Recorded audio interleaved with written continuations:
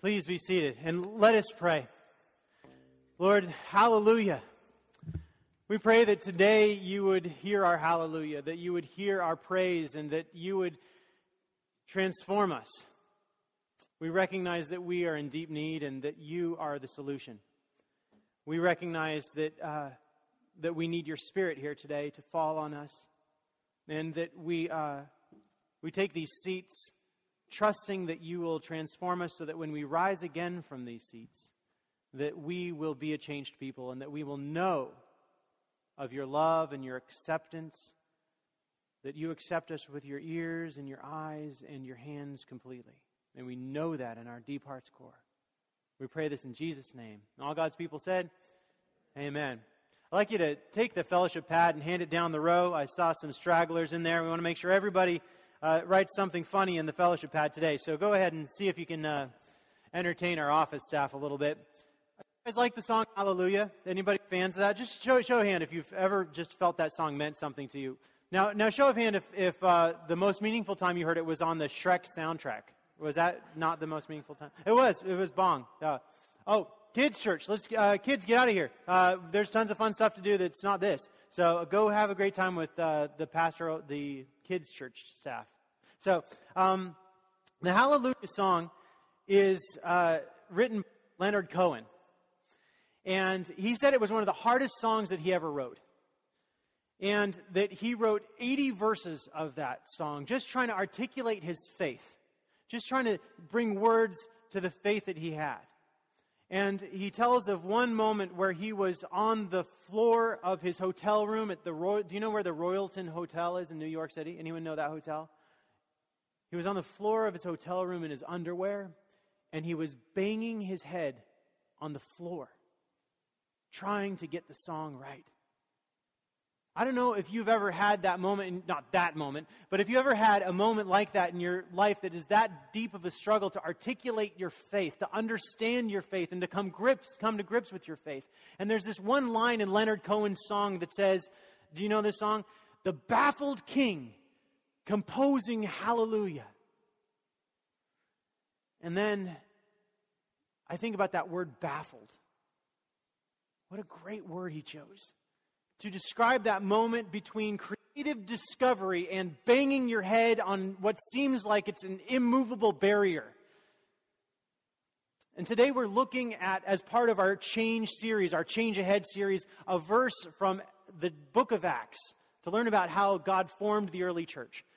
And it's a story about Peter, the Apostle Peter, who really stepped out in a bold way. Now, God called him. He was on top of his roof praying.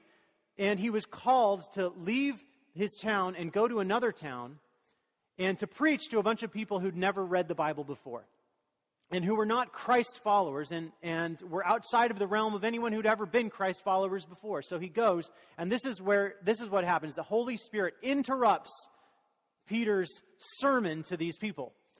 And this is the verse. It says, Acts 10, chapters 34 through something. All right, okay. So while Peter was still speaking, the Holy Spirit fell on all who heard the word. And the circumcised believers who were with Peter, they were astounded that the Holy Spirit, the gift of the Holy Spirit, was poured out. I love that image. Poured out, even on the Gentiles, for they were speaking tongues and they were extolling God. Then Peter said, can anyone withhold the water? And imagine him picking up water and it just falling through his fingers. I love that image. Can anyone withhold the water for baptizing these people who have received the Holy Spirit just have? And then Peter ordered them to baptize them in the name of Jesus Christ. And they invited Peter and him to stay for several days after that. This is the word of the Lord. Thanks be to God. I love that snapshot of Christian community at the very end of the verse. It says, so they invited him to stay for several days after that. This beautiful image of Peter and the disciples that were with him, his co-disciples, and they were staying with these newly baptized, newly converted people who are new in the faith. And they ate together, and they stayed together, and they celebrated together. And if we're looking at some kind of direction that God is sending us and sending Peter. It is to this experience of full community, of the fellowship of all people, of sharing life together with one another. And as we think about our own life and what God is calling us to, I think that we should remember that God is yearning for us to have that experience too. That experience of fellowship with our fellow human beings. And in this verse, we can find God grabbing hold of Peter and transforming through God's power only. This is the only way this kind of stuff happens. Through God's power only, transforming his understanding of what it means to have faith and what it means to live in community. And I think that we should think of ourselves like Peter. We should think, how are we like Peter? And how is God guiding us in our faith journey just like Peter was? And Peter had 3 ingredients in his faith journey that I think, in his journey toward full community, that I think that we too need to have. And the first is a faithful heart. And the second is a deep place of need. And the third is a willingness to fail. So the first is a faithful heart. The second is a deep place of need.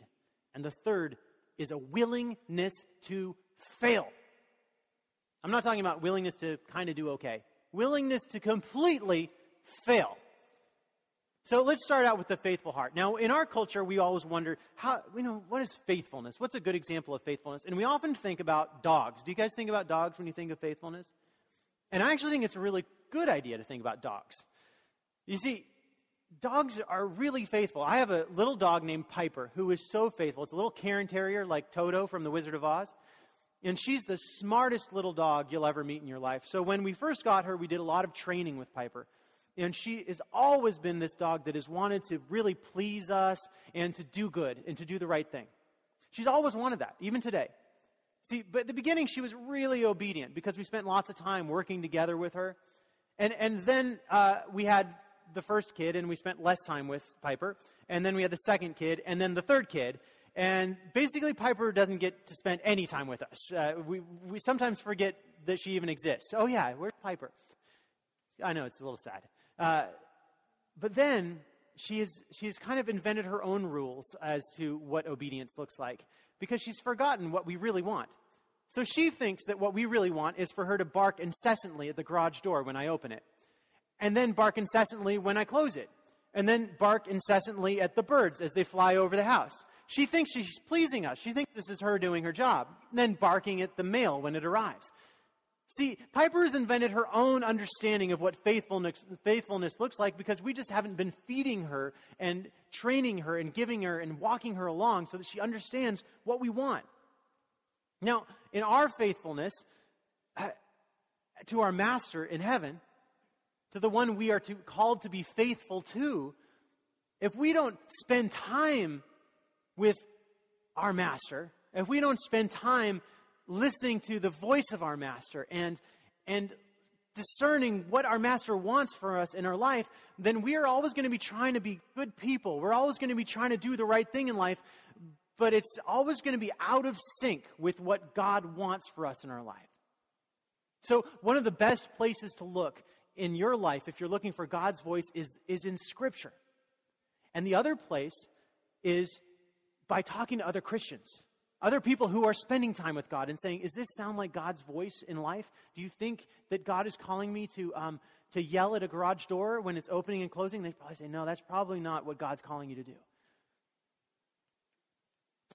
And then through your prayer. And I love this verse. Peter is so faithful. At the beginning of this verse, he's on top of his roof praying, listening for God's voice in his life.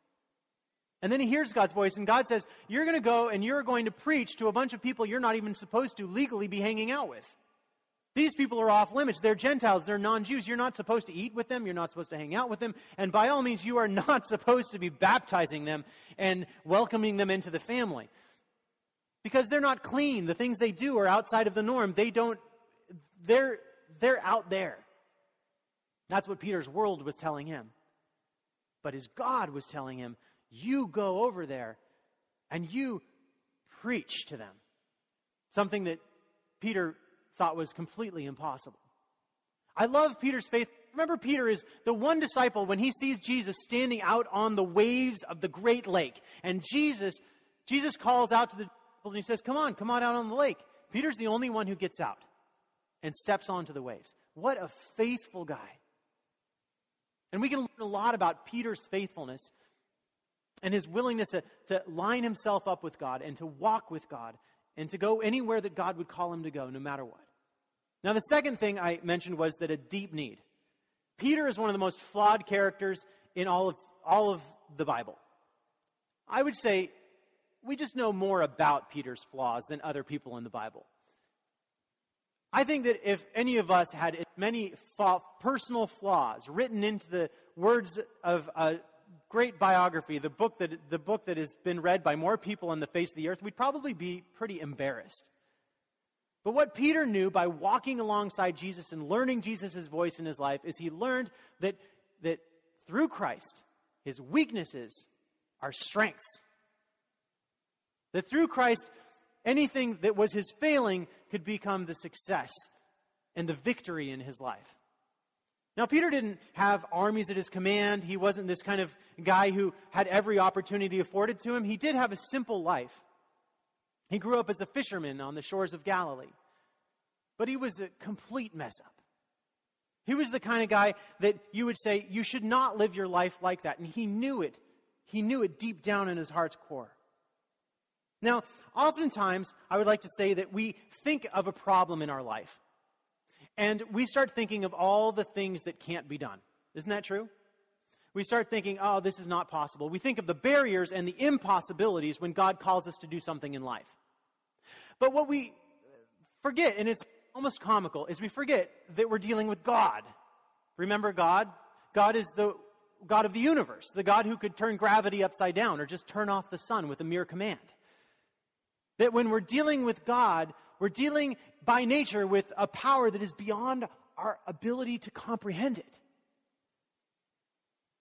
And so when Peter encounters God and God's commands to do something that he thought was completely impossible, he knew that if God was leading the way, that God would show the way.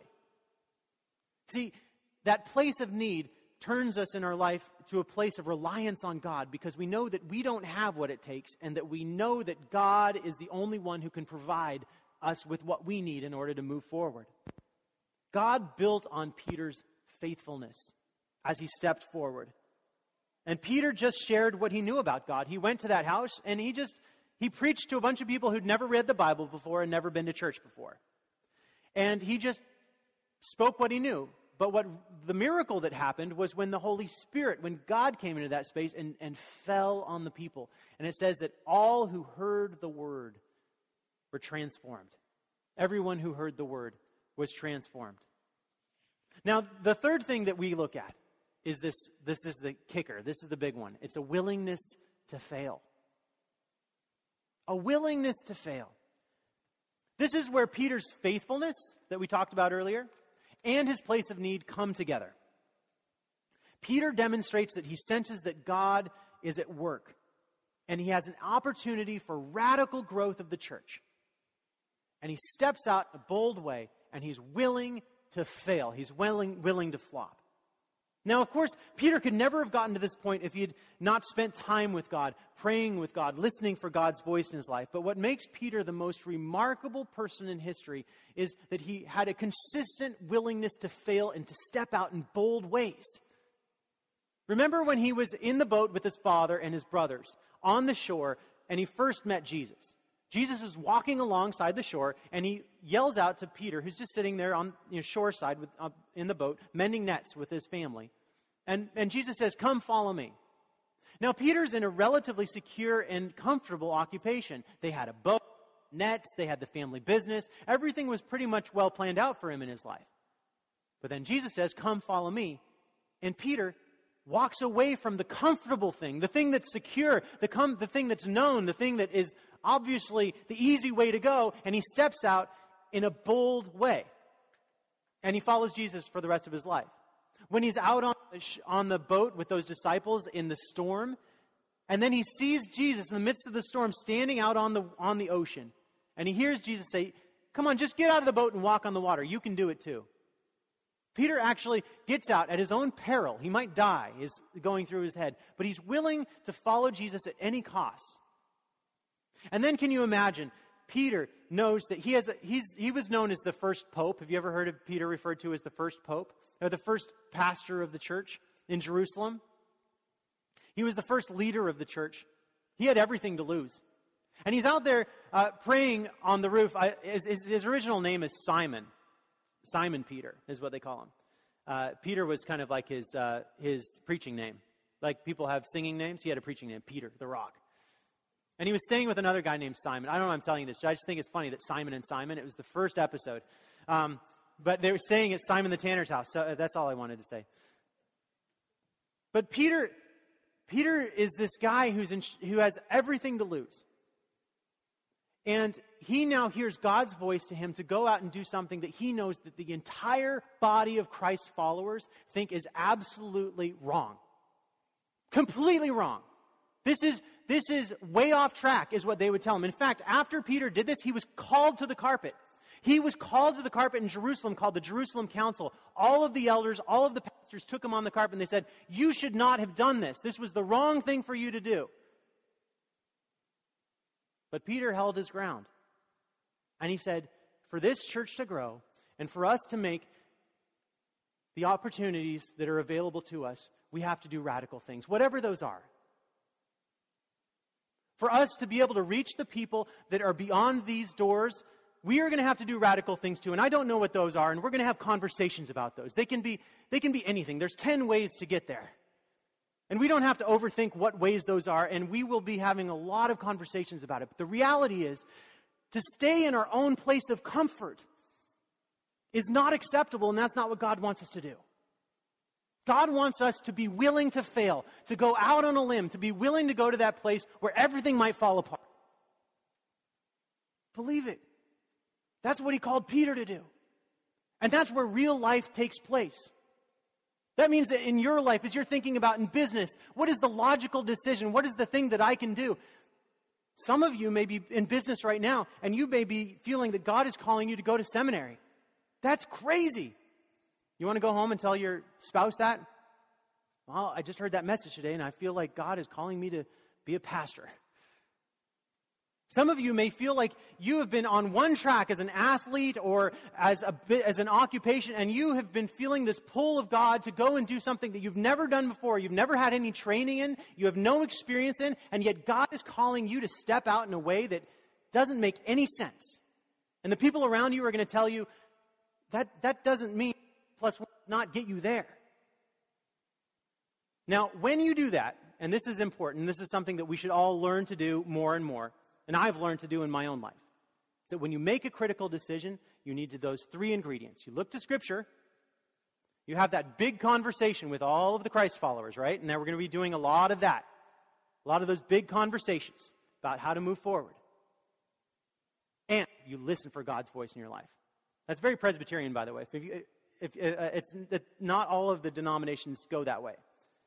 Do you want to know what's on top in Presbyterian? Scripture. And so we believe that all things are filtered through Scripture. Imagine that Scripture is this great filter. So you take all your dumb ideas or your good ideas, right? And then you put them in the filter of Scripture and you shake it through. And anything that falls out is good stuff. And anything doesn't, Scripture just said, that's not a good idea, right? Then you continue to have that prayerful conversation with God, and you have that conversation with the community. Number 1, always. It's called sola scriptorum. Doesn't that make me sound very smart? It's the only Latin I know, so it's pretty sad. Sola scriptorum. Only Scripture. You go through Scripture first. Whatever falls out, that helps you identify whether that was a good idea from God or whether it was an idea that just maybe you came up with. And that we'll be doing a lot of that too. As we move forward as a community, have trust and faith that we'll do it together. They'll walk forward and we'll take all the ideas and we'll say, that didn't look very scriptural. And I appreciate it. We need to speak these words of wisdom into each other's lives. That didn't look very scriptural. And then we'll move forward in faith and love. And boy, the big one is grace. See, Peter and the whole Christian community that were all Jewish at the time, they thought that the Gentiles could not be loved because they ate pork, because they violated the kosher laws, because they weren't living a clean life, because they had made so many mistakes that they were clearly not deserving, that somehow they couldn't fit into God's plan. There's one example beyond all examples of the willingness to fail, of Jesus' sacrifice for us on the cross. His sacrifice covered up all of our failings. One of the things about the cross is that Jesus could never have gotten to the cross if every single person along the way hadn't abandoned Jesus. All of his disciples failed to show up at his trial to even say a single good word about him. Can you imagine? He walked with them for 3 years. They were his best friends in the whole world, and they wouldn't even say one good thing about him at his trial. All of the church abandoned Jesus. All of the government and the laws that were there to protect Jesus and innocent people, they abandoned Jesus. It was total abandon of Jesus Christ. And then Jesus took all that on and said, this will be covered in my grace. That though we have all abandoned Jesus and we feel that tug of conviction that someone died because we turned the other way, we know that we had the responsibility to have a voice and to stand up for the innocent one. But Jesus says, you're forgiven. You receive this grace, this power, this love in a way that, again, we can't comprehend. But that's not the end. The end of the story we get to be a part of.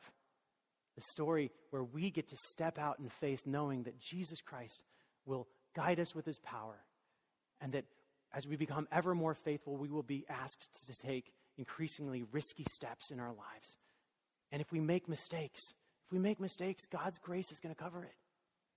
Not just God's grace from above, but God's grace from each other as we extend it to one another, as we draw closer to what Peter was experiencing there, the fellowship, the love of the community, the staying together, the eating together, and the celebrating together. So I invite you to worship with me and to continue in prayer as we continue our celebration in our festival here this morning. Dear God, thank you so much for this good news that we don't have what it takes. That even when we're not faithful, God, that you come in and that you cover that, and that we just need to listen to your voice in our life. And Lord, help us to listen to your voice in Scripture, and listen to your voice from one another, and listen to your voice through prayer and reflection. And God, help us to grow as a community, not just individuals, but as a community with one another, helping each other and walking along so that we get there together. And Lord, we pray and yearn for those people who are not experiencing the love and life of this worship service and this community. And we pray that we would not see obstacles or barriers, but that we would reach deep into this community and preach deep into this community, and that your Holy Spirit would fall on those people who don't know your love, and that we would experience the fullness of community that you yearn for us. We pray this in Jesus' name. Amen.